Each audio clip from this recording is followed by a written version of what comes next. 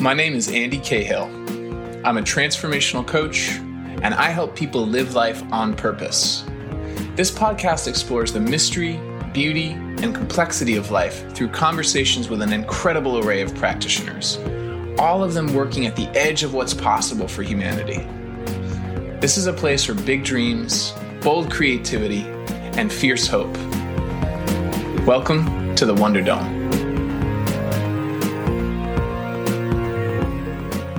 If you're inspired by this conversation and you'd like to see it reach more people, you can help the Wonder Dome take flight by sharing it with your friends and colleagues, subscribing on Apple Podcasts, giving us a 5-star rating, and best of all, leaving a glowing review. Thanks in advance for helping us inspire the world. My guest today is Dr. Kris Lee, also known as Dr. Kris. She's an internationally recognized award-winning behavioral science professor, a licensed clinical social worker, and the author of a number of books on human potential. As a lead faculty for behavioral science at Northeastern University, her research and teaching includes both individual and organizational well-being and resilience, particularly for marginalized and underserved populations. She operates a clinical and consulting practice devoted to preventing and treating burnout at every level of an organization. And she's the author of Reset, Make the Most of Your Stress, which won the Next Generation Indie Book Award for Motivational Book of 2015. She also recently wrote and published Mentalligence, A New Psychology of Thinking. And she's a regular contributor for the Huffington Post and Psychology Today. In our conversation, we dig deep into the wisdom and themes in her book, Mentalligence. As Dr. Kris says, she's a recovering perfectionist. She knows what it's like to hold herself to impossible standards and the emotional toll that takes. But she's also walked through that, and she knows what's on the other side. And she's grounded that personal journey in years of research and study about how the mind works, how emotions work. So if you find yourself faced with a challenge, maybe in this moment of pandemic or really any moment in your life, if you find yourself feeling exhausted, burnt out, uncertain of your purpose, uncertain of your direction, you're going to get a lot out of this conversation. So let's get centered.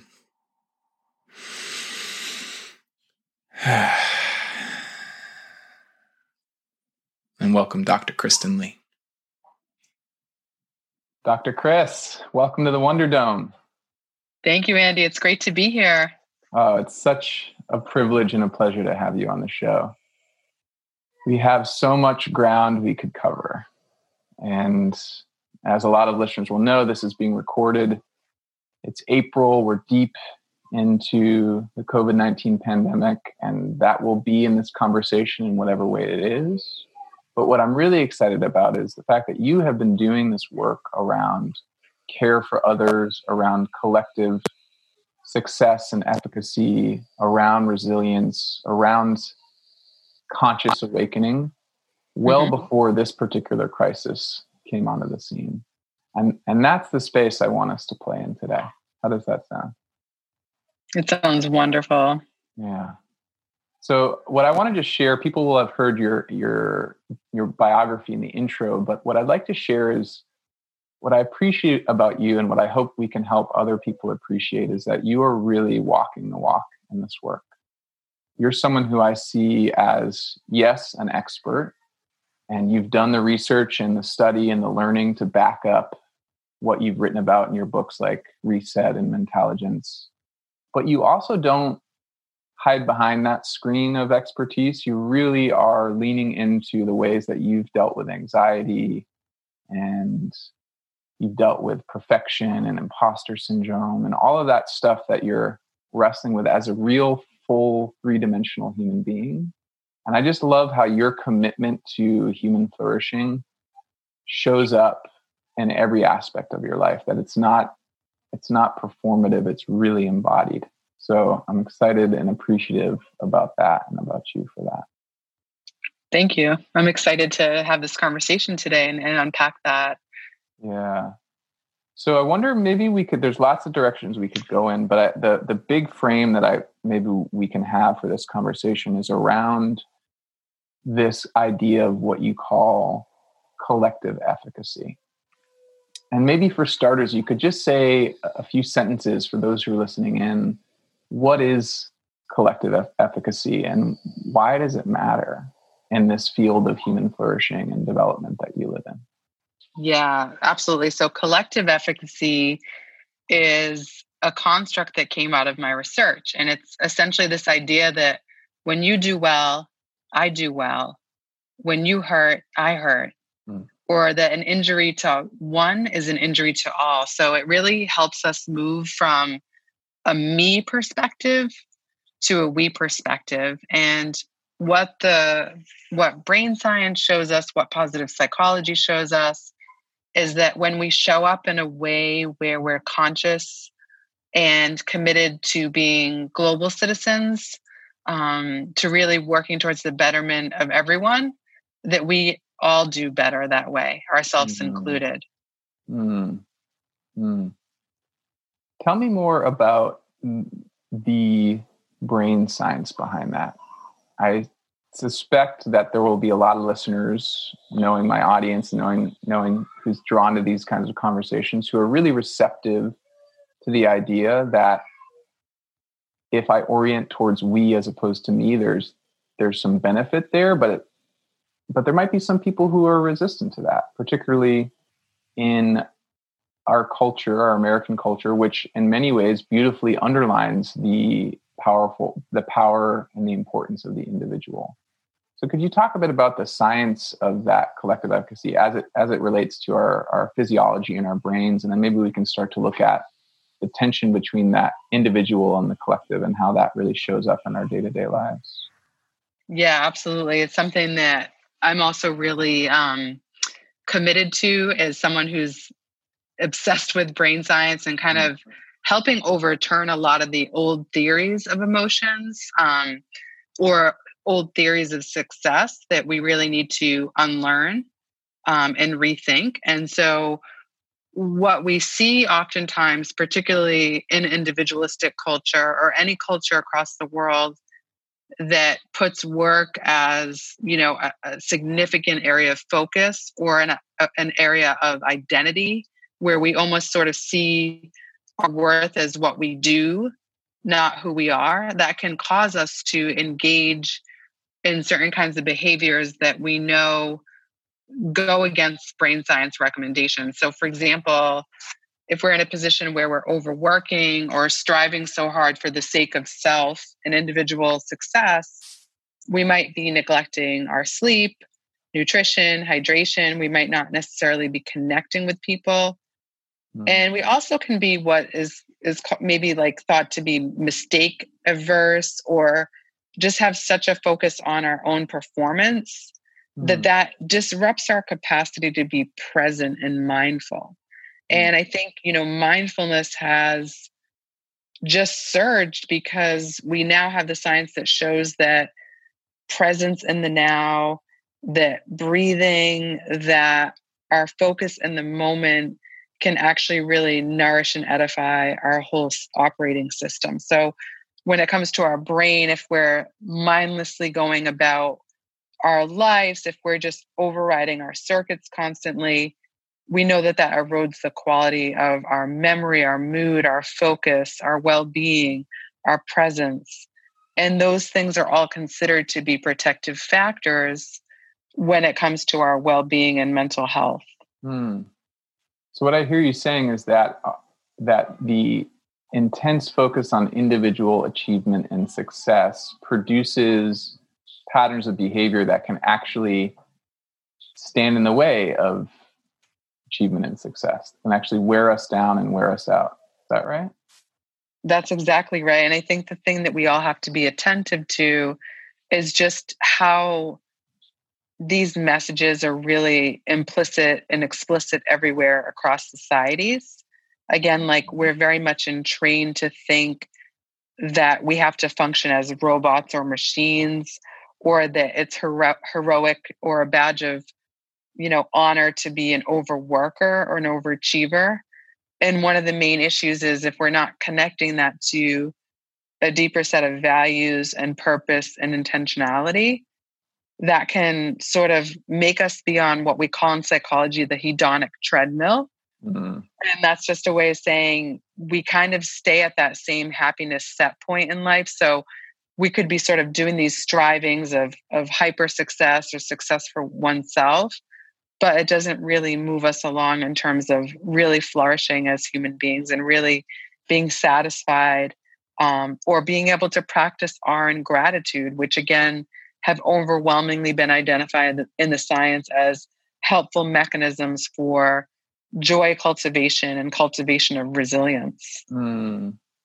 So if I were to make this shift, if I was someone who's really living in the me state, and at some part of me notices I'm tired, I'm exhausted, I'm feeling less, I've achieved something, and I look around and I go, is this it?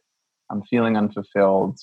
And suddenly I turn around and you're there, and you're going to help me reorient towards this we state.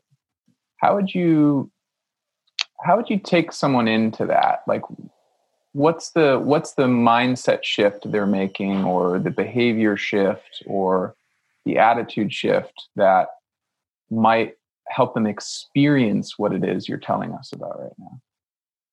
So with regards to intelligence, one of the things that I talk about is rethinking what we've been sold, or rethinking our way to the good life. And positive psychologists define the good life as one that's, again, characterized by presence and purpose and impact, and eudaimonia, aka human flourishing. And so there's actually, my chapters are called Sessions, which is kind of a classic therapist / educator kind of way of approaching it. But I'm very much into breaking things down into tangible steps. So one of the first steps, for the listener's sake, we're talking about Kris's book, Mentalligence. Yeah. And so in each of these chapters, you've got these sessions. Yeah. Yeah. So they're called sessions. And so one of the pieces is starting by I call it cutting your strings, and almost saying, none of us are puppets on a string. We're not at the beckoning call of our bosses or our partners or our children or our parents or coaches or teachers or whomever may have perhaps had good intentions, but they might be trying on their own terms or their own way of living to dictate and define what our behavior should be. And what the research really revealed to me that underpinned this whole book and this whole construct was the idea that we have to take agency or responsibility for what matters most to us. Why are we here? How would we define maybe what Paulo Coelho would call a personal legend, our sense of purpose, our sense of passion? And are there times when we get stuck instead within like a hyper performance mode or a perfectionism mode, thinking we have to do all, be all in heroic martyrdom fashion? And that's a sacrifice to like our true ethos and our true selves. So I think the first thing is that self-reflection. And I think an amazing thing, Andy, is like, we are metacognitive as a species. We can think about our thinking. So the first step is realizing that, again, we're not puppets on strings. We're not machines. We're not robots. We're human beings. We're not human doings. And it really starts with our own discovery and unlearning process that comes in like heavy duty doses. There's a lot of Kool-Aid kind of being force fed to us about who we're supposed to be, what success looks like, what you're supposed to act like if you're in this social identity category. All of those things. It's letters after your name. It's money in the bank. It's what car you drive. It's if your house looks Pinteresty.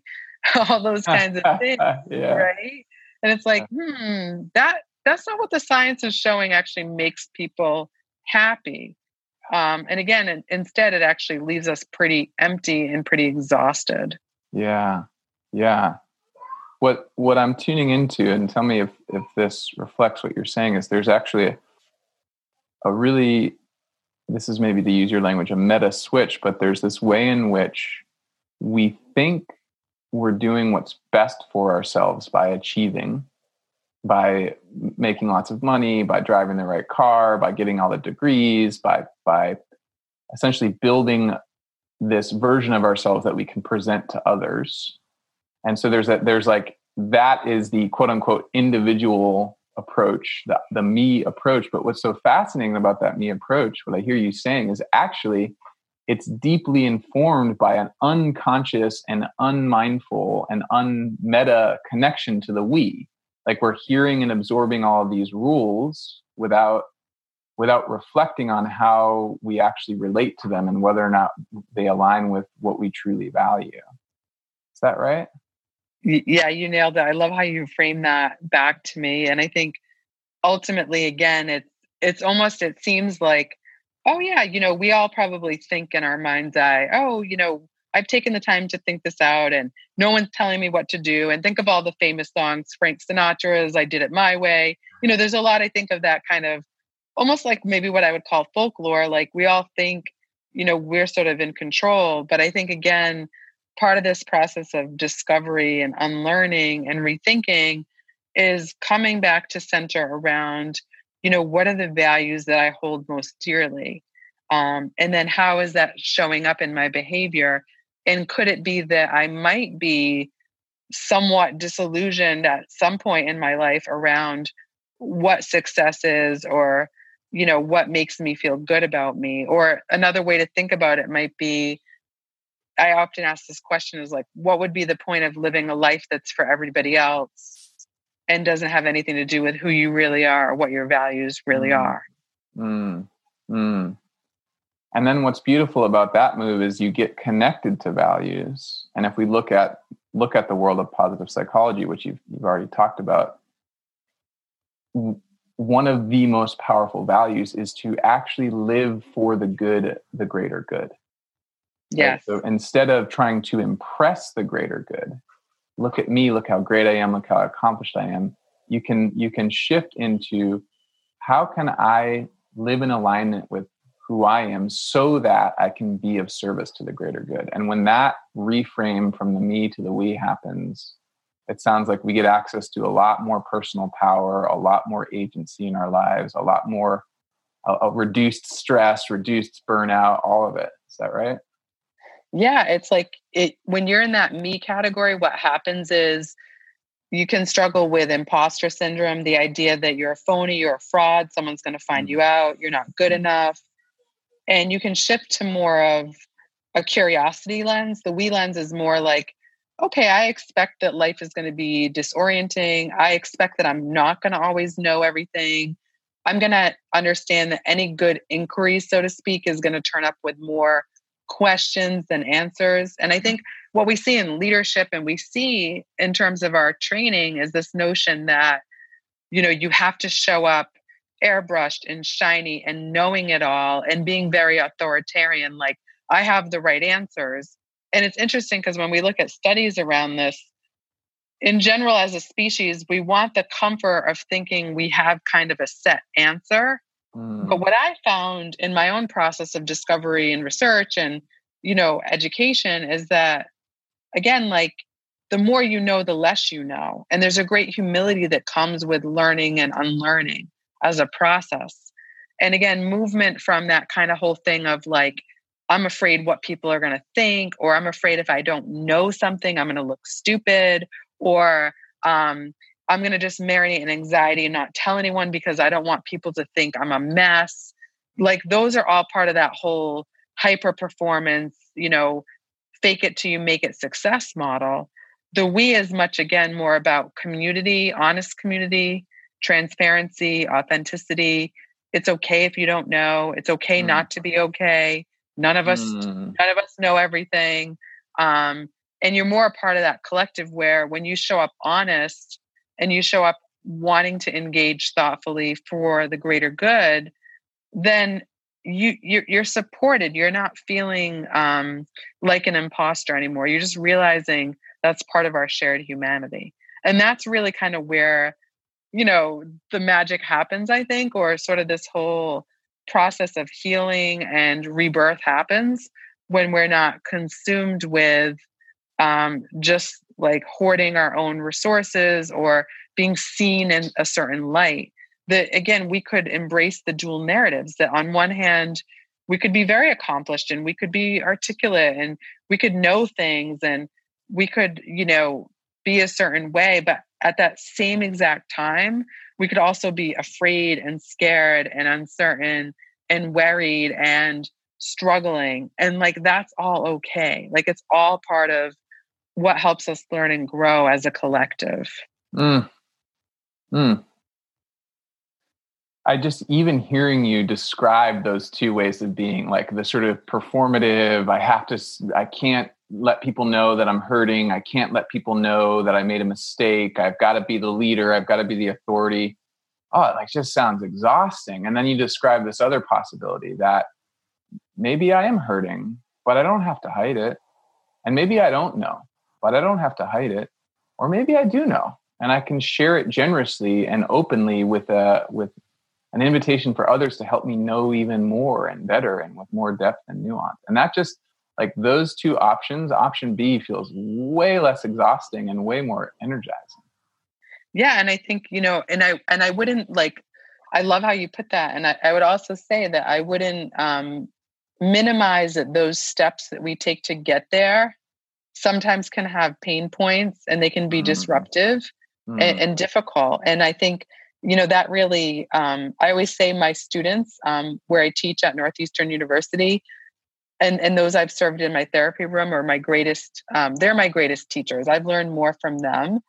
And so this whole framework came out of a research study where I got really curious about the ways my students were showing up. They were becoming my teachers because they were sort of owning all the messy parts of their story, so to speak. And they realized that those hard moments or those even traumas, losses, difficulties, things that maybe they once felt shame about or they would have wanted to kind of hide.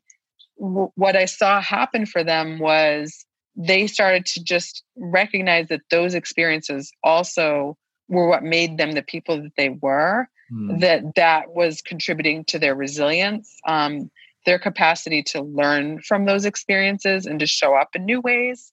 And that really kind of, again, became the birthplace of my research study and then this book. And it was featured in my TED Talk as well, like in terms of, how we can show up in this way where it's about us. It's not about me or my insecurities or whatnot. But I think I wouldn't minimize that sometimes dislodging from our system's ways of thinking about this can come at a price, because there are a lot of people that want to kind of encourage us to, it can make people uncomfortable sometimes. Or I think also sometimes when we're in compromised situations, when we're experiencing our own levels of stress, it can feel hard enough to keep our own lives going, never mind think about the greater good. Yeah. So it sometimes feels like a tall order, but again, I'm happy to just kind of keep, thinking together about, well, what does this look like in real time? But I will say that it's not necessarily an easy pop psychology 3-step fix. Yeah. Yes. Fair enough. I wonder if a way into the complexity that you just described, the fact that we don't want to trivialize or minimize the pain that might be involved with letting go of or unlearning a past belief or identity or norm that you've lived with for a long time, or looking at a traumatic experience, whether that's trauma with a big T or a small t. Like, what I'm hearing you say is that we all of us as humans arrive at a particular moment in time in our human society, and we are shaped by that society, and that we have the potential, if we're willing to go on the journey, to reach a place where we can not only be shaped by society, but that we can also shape it, that we can be active agents of change and impact for our peers and our communities. And I feel like you've walked that journey really personally. I mean, you've spoken openly about your own relationship with anxiety. And I wonder if we could go there, if you're comfortable. Like, tell us a bit more about what it was like for you to unlearn. What knocked you onto this path? How did you start to reckon with some of the things you thought were true about yourself and then discovered were not true or were only partially true?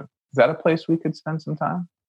Yeah, Andy, absolutely. I think for me, as in my process, like I said, I feel that I've learned so much from those I've served. And, through the years, especially as I started to really immerse myself in brain science, and then a lot of public advocacy and activism on mental health disparities and equity and stigma.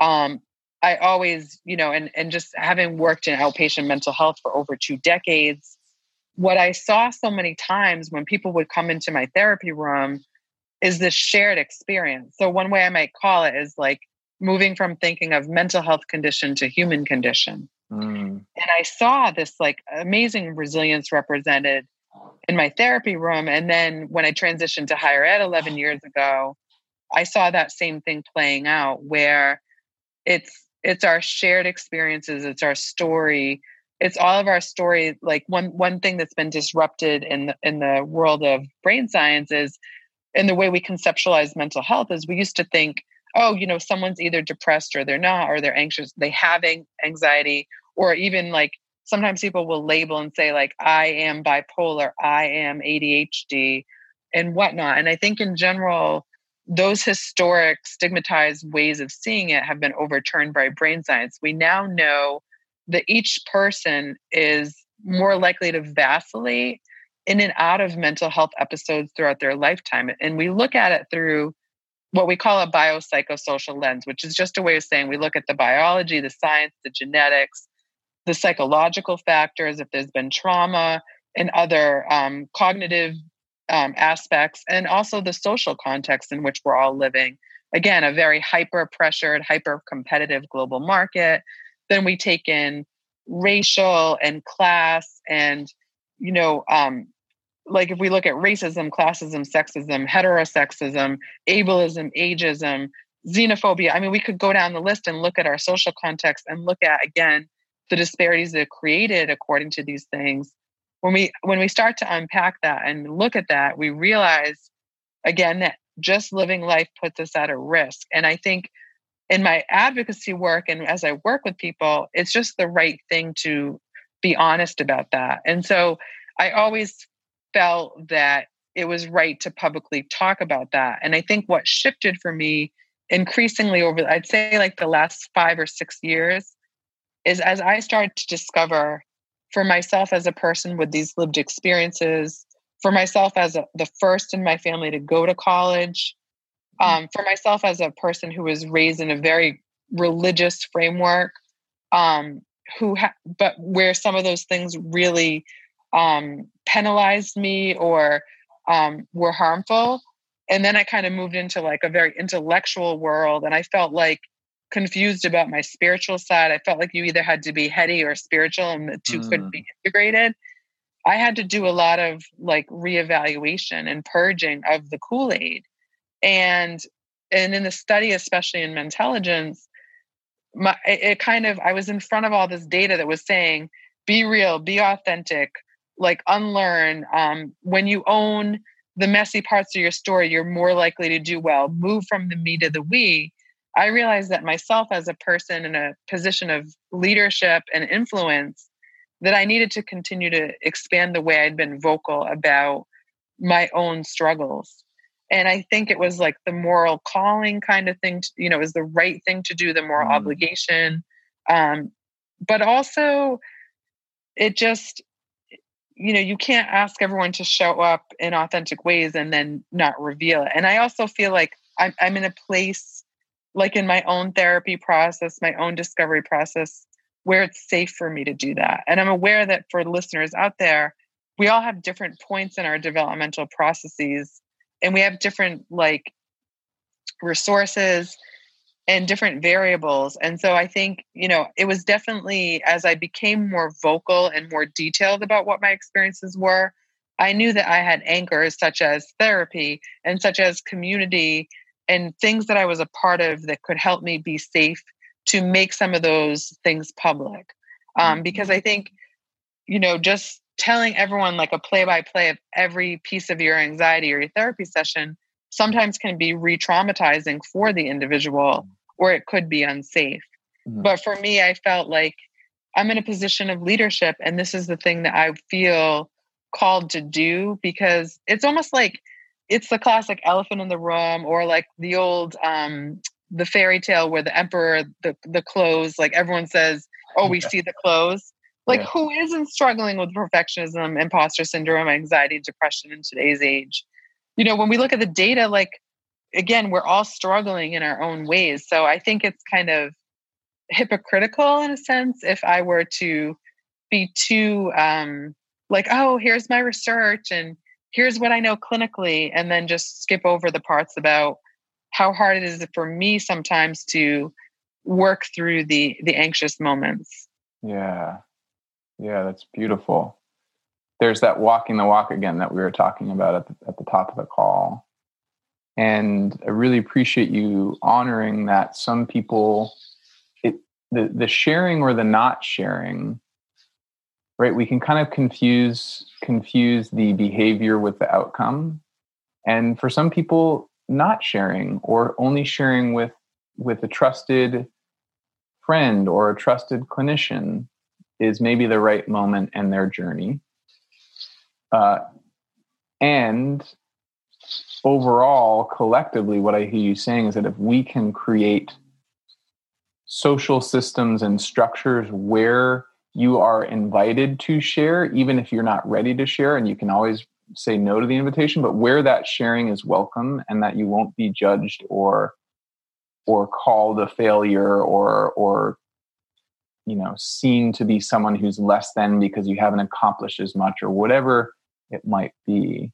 Like, that we need more social structures and systems where people have that sense that they can be with others in a collective way and bring their whole selves or bring the parts of themselves that they're ready to bring without fear of being shamed or being biased against or being shut down. Is that right? Yeah. And I think I really love how you put that. And I think that's important for us all to really take heed to and to recognize the different parts of our processes. And then the other thing that you're reminding me of is something called stereotype threat. And it's like, and again, speaking of unlearning and sort of purging Kool-Aid, so to speak, and letting go and cutting our strings, is this notion of a stereotype threat is when we internalize the negative stereotypes about our group. So that could, again, be based on race or class or orientation, etc. And so it's like, if you're a person, let's say, with a lived experience of anxiety or depression, and you think about those old school deficit framings, like a person with a mental health issue is crazy, or like, etc., then you could start to think, well, just because I have these struggles, these awful stigmatized stereotypes are true about me. And so that's part of the unlearning process as well, is saying, like, who got to do the defining in the first place? It was the dominant group that decided, and like, again, when we think about a lot of what we've all internalized from just a mental health perspective, it's based on something like from the 1950s, like Freud sitting on the couch, tell me your problems.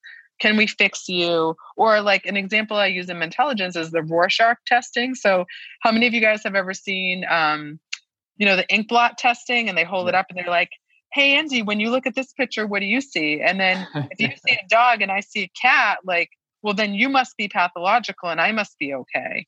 And the history of that test is, it was in the early 1900s. It was Herman Rorschach. He's like such a Brad Pitt lookalike if anyone wants to do a Google search on him. Okay. He looks just like Brad Pitt. But there was no Netflix, there was no Instagram. And so what they made sport out of ink blots. So they used to play games with these ink blots. And he at the time was training to be a psychoanalyst. Okay. So what he did was he decided, oh, this will be a great way to diagnose my patients.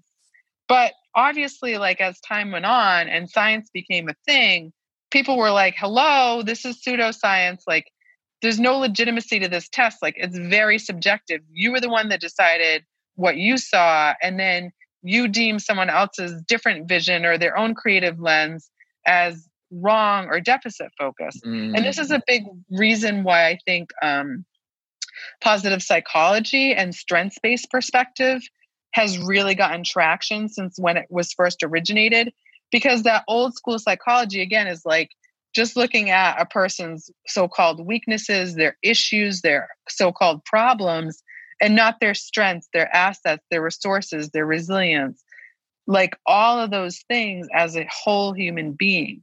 And I think that's a major reason why we've seen a tremendous shift. Now we have, again, brain science that says, look at the full picture. We have, again, holistic ways we look at things, and we've been able to overturn those old ways. However, when we look at our social media feeds, when we look at pop psychology, 1, 2, 3 stuff, or motivational speakers, you often just sort of see this very individualistic lens, like me, like you can do it, you can do anything, and it's all about you, and like just try harder and just pretend everything's okay, fake it till you make it. And again, I hate that advice. it's like the worst advice ever. It's not scientifically valid at all.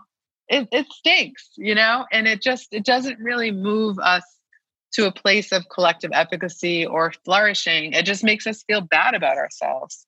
And even like during the pandemic, I think it's interesting how people have been talking about quote unquote motivational pressure, like people that are sort of like dismissing that we're going through this huge trauma, that it's so disruptive, that we all have 8,000 variables to manage.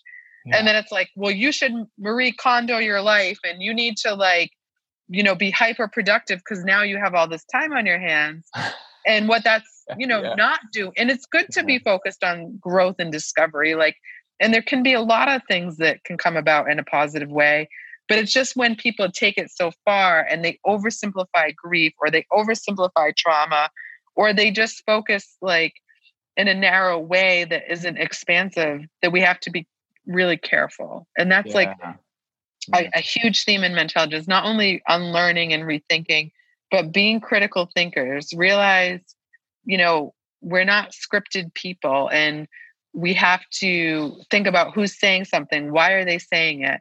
What is it based off of? Is it based off evidence, or is it based on just feel good sentiments so people can make money on their 3-step programs?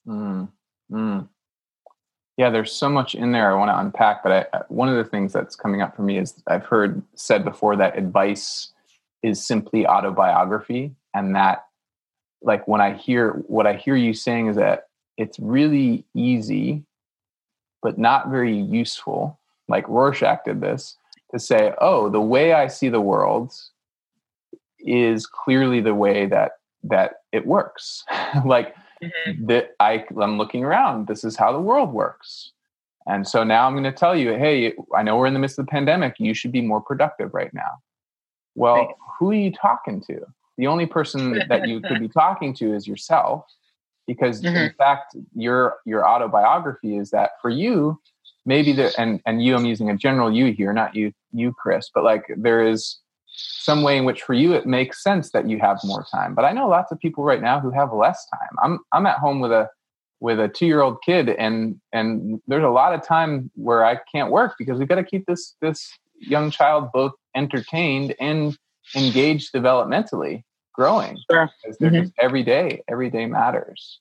So there's sort of what I'm hearing you say is there's an invitation into, you're using the word critical thinking, and I'm also like hearing implied perspective taking, like the ability to stand where someone else is standing and look out at the world as best as you're able, not with the assumption that you have it all, but as best as you're able to look out from their perspective or their vantage point and use that to bring in new information to your worldview and actually expand it and enlarge it and increase the complexity of it, as opposed to reduce it, simplify it. Here are my 3 steps. This is what you should be doing right now. If you're not doing this, it's your fault. Right. Yeah.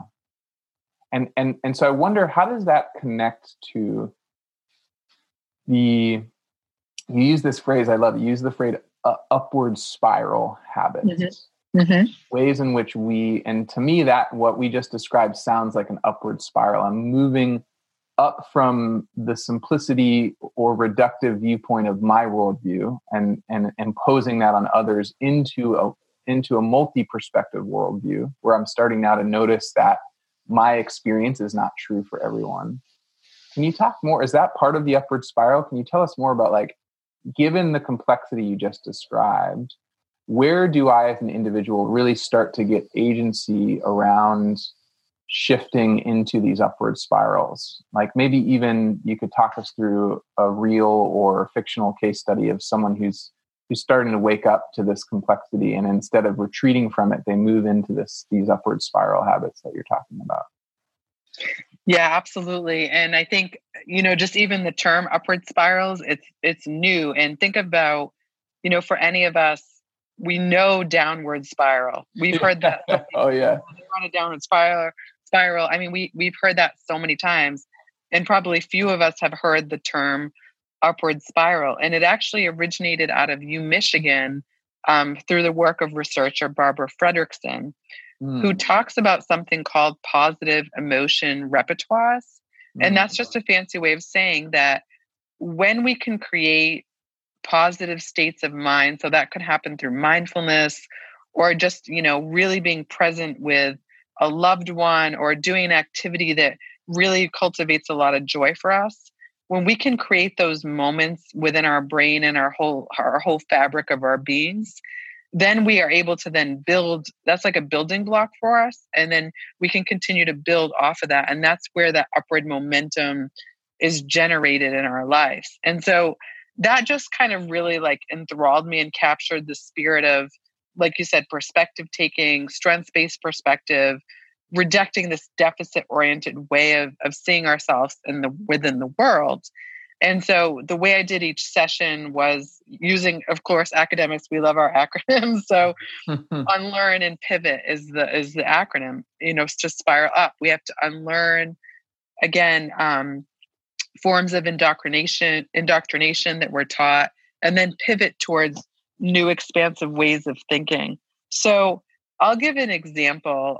Let's take someone that is a leader in the workforce, and just like so much responsibility. And the learning could be that, like, you're supposed to, the original learning is like, you're supposed to suck it up, never let anyone see you sweat. You're supposed to be on 24/7.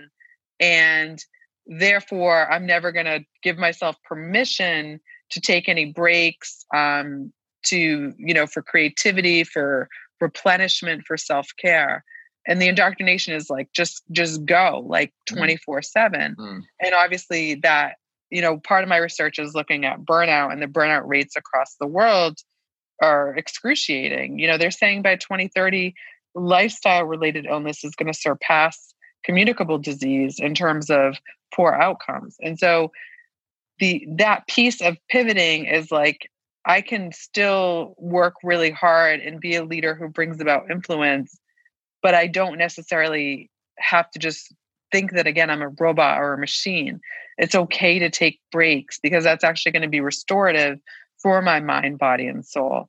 And so, and by doing that, by a person then making that shift, then that allows them to build that positive emotion repertoire that allows them, the big thing with spirals is that our whole environment in which we're operating is so chaotic. Yeah. Like, life is not linear. It's not 3 easy steps. There's so much that we're trying to contend with, but the piece of upward, momentum is not feeling like we just have to be whipped around by that chaos, that we have no control whatsoever, or that we just have to fall for all these things that we're, sold about what makes us a good leader, or makes us a good person, or a good woman or man, or like all these things that we're sold. Again, a lot of the upward momentum is unlearning it and then saying, no, I'm going to see it in a much broader light, a more compassionate light, a more generous light, one that honors me as a whole person, and that doesn't leave me at risk for, again, not being myself, or putting myself up against these standards that are really inhumane, that are just like erroneous, and they're coming out of someone else's. Like, I like how you talked about the biographical or people who are anecdotal. Oh, did you hear, this cautionary tale and this is what you should do? No, we all have to really, think about, well, is it sustainable to be a leader who works 7 days a week, 80-hour weeks, or is that going to lead me to a compromised situation? So it's about asking questions and then picking, small behavior changes that we can make that align better with our values and what's sustainable and what's, just more humane. I love that you're using the word humane here. It strikes me that you've talked about the words or the model of machine, and that we're machines. And we look around the world, that analogy is in lots of places, right? Like we can see in organizations, using that kind of language to describe their performance. We've got key performance indicators, and we've got to leverage, the idea of a lever. We've got to leverage this resource. We've got to, utilize this piece, and it's all the language is very mechanistic. We have this construct that we live in that is about using resources until they're spent, and then either replenishing those resources or moving on to different resources. But the construct I hear you talking about, this humane construct, is recognizing that the most fundamental resource we all have is our own inner energy and our own ability to stay centered and grounded and connected to other people. And that's something that can't be treated like gasoline to be burnt. And I wonder, I know you've also spent time in thinking about leadership specifically. So you've got this wonderful body of work around resilience and upward spirals and overcoming blind spots. And if we were to really move that lens very specifically into a leader, there's a lot of research, which I'm sure you're aware of, around the power of not being the heroic leader who does all the work, and the fact that actually trying to be that, not only are you working 80, 90, 100 hours a week, you're burning out, you don't have space to breathe and think. Not only does that model have a real negative impact on the person who's in the position of authority, but that model also has a hugely disempowering impact on all the people who are quote unquote being led by that person. And I wonder if we could just if that's something you have some perspective on. How does us shifting away from these constructs of being and doing everything to recognizing that there is if we have a diversity of viewpoints and a diversity of skill sets and a diversity of backgrounds, that our teams and our organizations are going to be more robust, and that actually the leader isn't this person who has to do it all. The leader is actually kind of like catalyzing everyone else to do it all, in a sense. Is that something we can unpack a bit here? Does that resonate with you? Yeah, absolutely. I mean, I'm so fortunate I have the chance to work with leaders across the world. I spend a lot of time in both corporate and nonprofit and educational sectors, really looking at all this from a leadership lens specifically, and to help leaders recognize leadership is not about power over, it's about positive influence. And again, really to harness this whole construct of collective efficacy. It's that whole aspect of shared voice, of participation, of leveraging the strengths of teams. And as you say, looking at the diverse perspectives and how that can come together in a way that can really help an organization to flourish.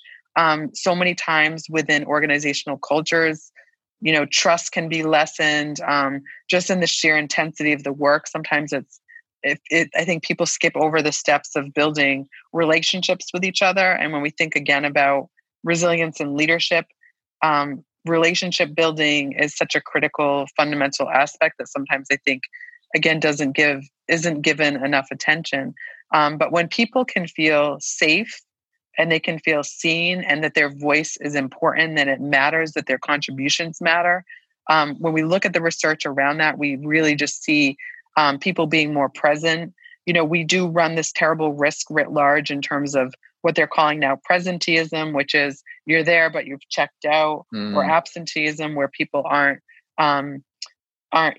showing up for work. And then I think, we also see, again, like lots of turnover rates and people being very dissatisfied. And again, I think it goes back to that whole larger notion in society that people aren't treated as people. And I think it's very simple that if we treat each other and we value each other's perspectives, and we look to harness the talent and harness the resources and strengths within each other, that we see that just really creating such an upward momentum for everybody involved, creating those cultures of safety. And one way I talk about it is kind of creating a culture of help seeking and help giving. Again, just that basic notion of someone doesn't have to show up in a way like where they just can never be themselves, or they can never express dissent or concern. But if we have open dialogue, we know, again, from a research perspective, that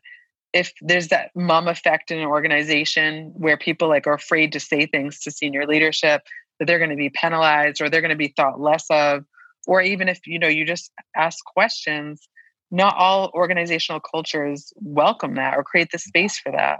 But we know the ones that do, and that friction can occur and it can be worked through, that we can really see a lot of positive momentum happen there. When people feel psychologically safe, they're apt to do their most creative work and their best work. When people feel dismissed, discriminated against, oppressed, like their voice doesn't matter, that's when we see disengagement happen. I worked for a number of years alongside a clinician, a woman named Adina Davidson, who is just this beautiful, beautiful social worker and therapist who's just out on the front lines working with teachers and students. And she always used to say, we create each other. And I hear that in what you're describing. And I think there's even some research that backs that up by Douglas McGregor, I think his name was, out of MIT back in the 60s. And basically his research was if you treat people as a leader like they can't be trusted, they will behave in ways that prove to you that they can't be trusted. If, on the other hand, if you treat people as responsible, caring, committed human beings who are connected to the greater good and the collective, they will behave in ways that prove to you that they are responsible, committed, connected. And so I really hear this remarkable. It seems to me that, and I've encountered a few leaders like this who say, well, I'm just going to do it myself because no one else can do it as well as I can do it. Or you can't trust people to show up on time, so we've got to implement this punitive policy. And what's remarkable is that they're right, because they've just created a scenario where the person on the receiving end of that behavior or that policy, either consciously or unconsciously, feels really disempowered and feels oppressed and feels discriminated against. And putting myself in their shoes, why would I ever want to step forward and work for the greater good in a context like that? So there's this invitation I hear you making to leaders everywhere that taking care of yourself is actually an act of leadership, because you're letting everyone else know that it's okay for them to take care of themselves. And in so doing, you're creating a space where people are actually going to be more engaged, more enlivened. They're not going to be absent or pretending to be present. They're actually going to be present because they can see there's something real and authentic here, not this kind of machine version of work that we've all been sold this bill of sale. That's right. And I think when a leader does that, they're really representing this notion of integration, of, again, just the full humanity and the full experience. And one exercise I provide in Mentelligence, and it's something I love to use in my classroom and with organizations, we call it the shadow CV exercise. So it could be also shadow resume. So it's the idea that if you look at someone's resume, you could look at that and say oh, wow, look at everything they've accomplished. But in the margins of that and the shadows of that are a lot of experiences They're like, almost like if you looked at like, okay, you held this job. Well, you had to go through 8 interviews before you got the job, or you secured $8 million in grant writing, in grant funding.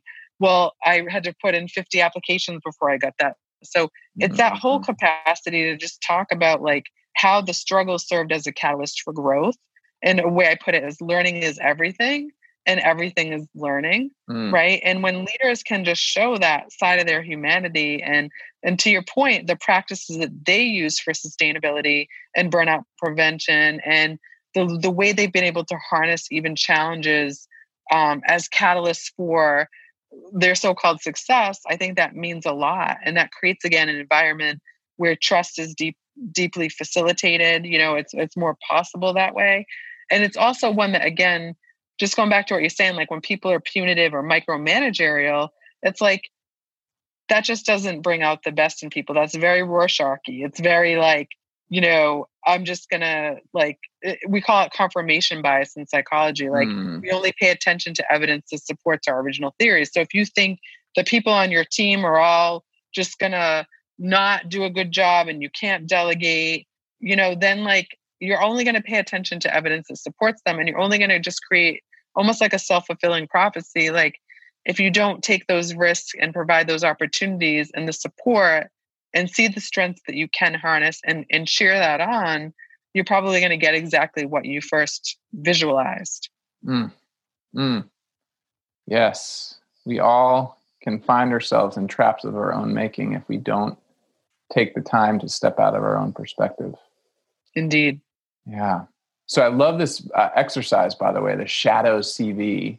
And I wonder whether you have it formally or informally, but like if I'm a listener right now, could you just maybe take us, and we're coming down the home stretch here, but maybe you could just take us through a version of that I might do, or just talk about like, because it's very intuitively understandable. It's like, oh, I can see the thing I want to tell people about, but hidden behind the thing I want to tell people about is a set of experiences, feelings, memories that maybe I don't want to share. Like to get this job, I had to get rejected from 49 before I got the 50th kind of stuff, right? Mm-hmm. And I wonder, like, could you talk a bit about why that's powerful and how someone who's listening might do some of that shadow work of looking at the parts of themselves that maybe they don't want to bring into the light and making sense of them and integrating them? Yeah, well, I think one key aspect that underpins this is that so many people experience imposter syndrome in today's context because it feels like nothing's ever enough. And again, there's this pressure to perform. What we also see is that perfectionism is on the rise by 33% over the last 10 years, with social comparison being the driving force. So if we look at this in a leadership and organizational context, or even on an individual level, we come up with these ideas that someone else's carefully curated version of themselves that they're presenting is the truth or it's reality. When the truth is, behind the scenes or in the shadows of what's being presented are pretty complicated narratives. And I think that's one thing that was a huge discovery in my research. And I see it across entrepreneurial spaces, business spaces, coaching spaces, where people are just getting more and more bold to tell the backstory of their experiences, that the reason I'm here today isn't just because I went to Ivy League and I had a 4.0 and like everything went perfect and it was so linear. It's that it was chaotic and that I weathered it, or that I had to kind of scrap my way through, or there was these moments of like horrific disaster that allowed me to learn and grow and then become more resilient and maneuver those upward spirals. So the shadow exercise is one where, you could just this could happen in a coaching relationship or a mentor relationship, or it could be a family member, but pick someone that you sort of think, wow, like they're a powerhouse. They're a leader that I look up to. They're a role model, and ask them to look at their resume, and you see like all the accolades and their shiny bio and all that. And then you get down to the nitty gritty and you ask like, tell me more about the backstory. Tell me more about like what your experiences were. And were there so-called setbacks or so-called failures that also served as catalysts for growth? And let the person kind of expand beyond what you see, like, in the forefront of the accomplishments, what's that actual shadow backstory? And that can just be like a super enlightening process for both parties, really, to really just, again, like have those meta moments where you're like, wow, it wasn't just, this thing that looked really good to the outside world. There was actually a whole bunch of suffering or trauma or discord or unhitching and unlearning that went through all of it, that allowed to get to that point of strength and resilience and fortitude and perseverance and creativity, really, agility, really. Mm-hmm. So it can happen like in any kind of relationship where you just examine deeper, beyond the shiny bio or CV or resume, and you ask for more data points so that you can see, that we can all see, that learning often happens in the darkest moments, that strength happens through the struggle. And I'm not romanticizing it, but I think, that there's a lot we can discover within the shadows, and getting ourselves to be more honest about, not romanticizing resilience or thinking it just happened really quickly, or that someone that's quote unquote successful has never had their fair share of pain. Oh, it's so beautiful, Kris. Yeah. And what strikes me there is that both people involved in that conversation, both the person who is connecting with someone they're inspired by and the person who is being held up on a pedestal by that first person, both of them can enter into a space of complexity and humanity that would probably be enlightening and inspiring for both of them, to sort of say like, oh, you're interviewing me and asking me to share things that I've never shared before or that I wouldn't normally share. And it's really powerful and enlarging for me to connect to the complex story as opposed to the shiny bio story. And then for the person asking those questions to really get affirmation that this person who they admire is a full 3-dimensional human being, not just some kind of superhero performer up on a pedestal that they can never reach. Indeed. Yeah.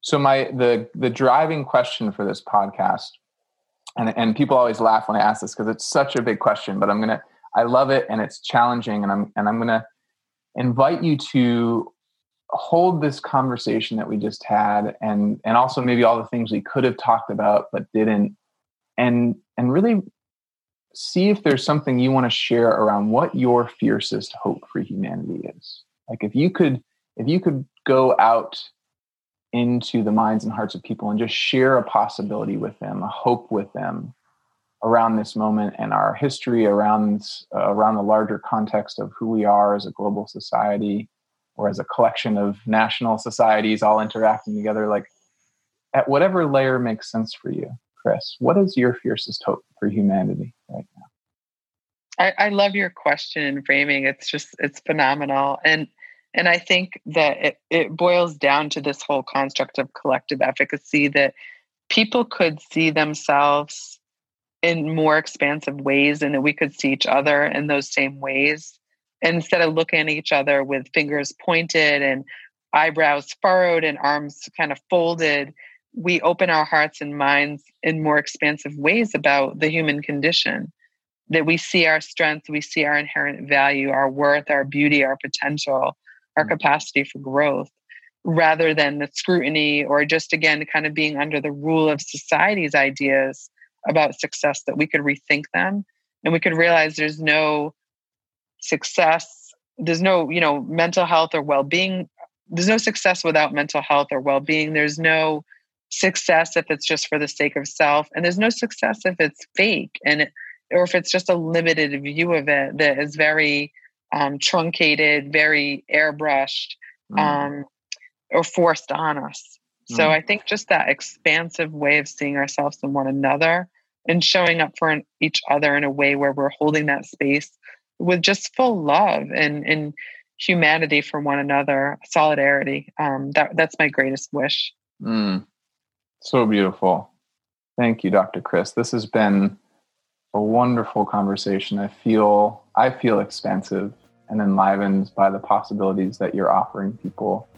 And I'm particularly grateful that at this moment in time, as we're weathering a pandemic, that you are someone who has been walking this walk for decades, and that these skills are true, pandemic or no, that there is space for us to see each other as complex, fully formed human beings worthy of love and care, as opposed to opponents or enemies or people to be managed. And I just love that you're doing this work. So thank you.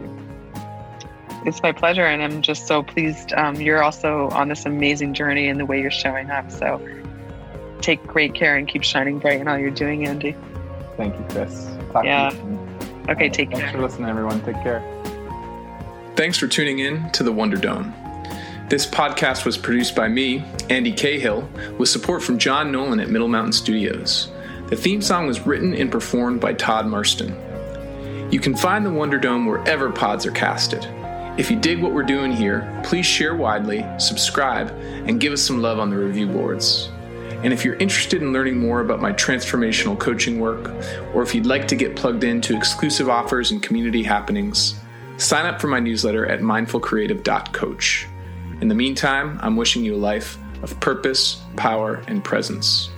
We need you now, more than ever.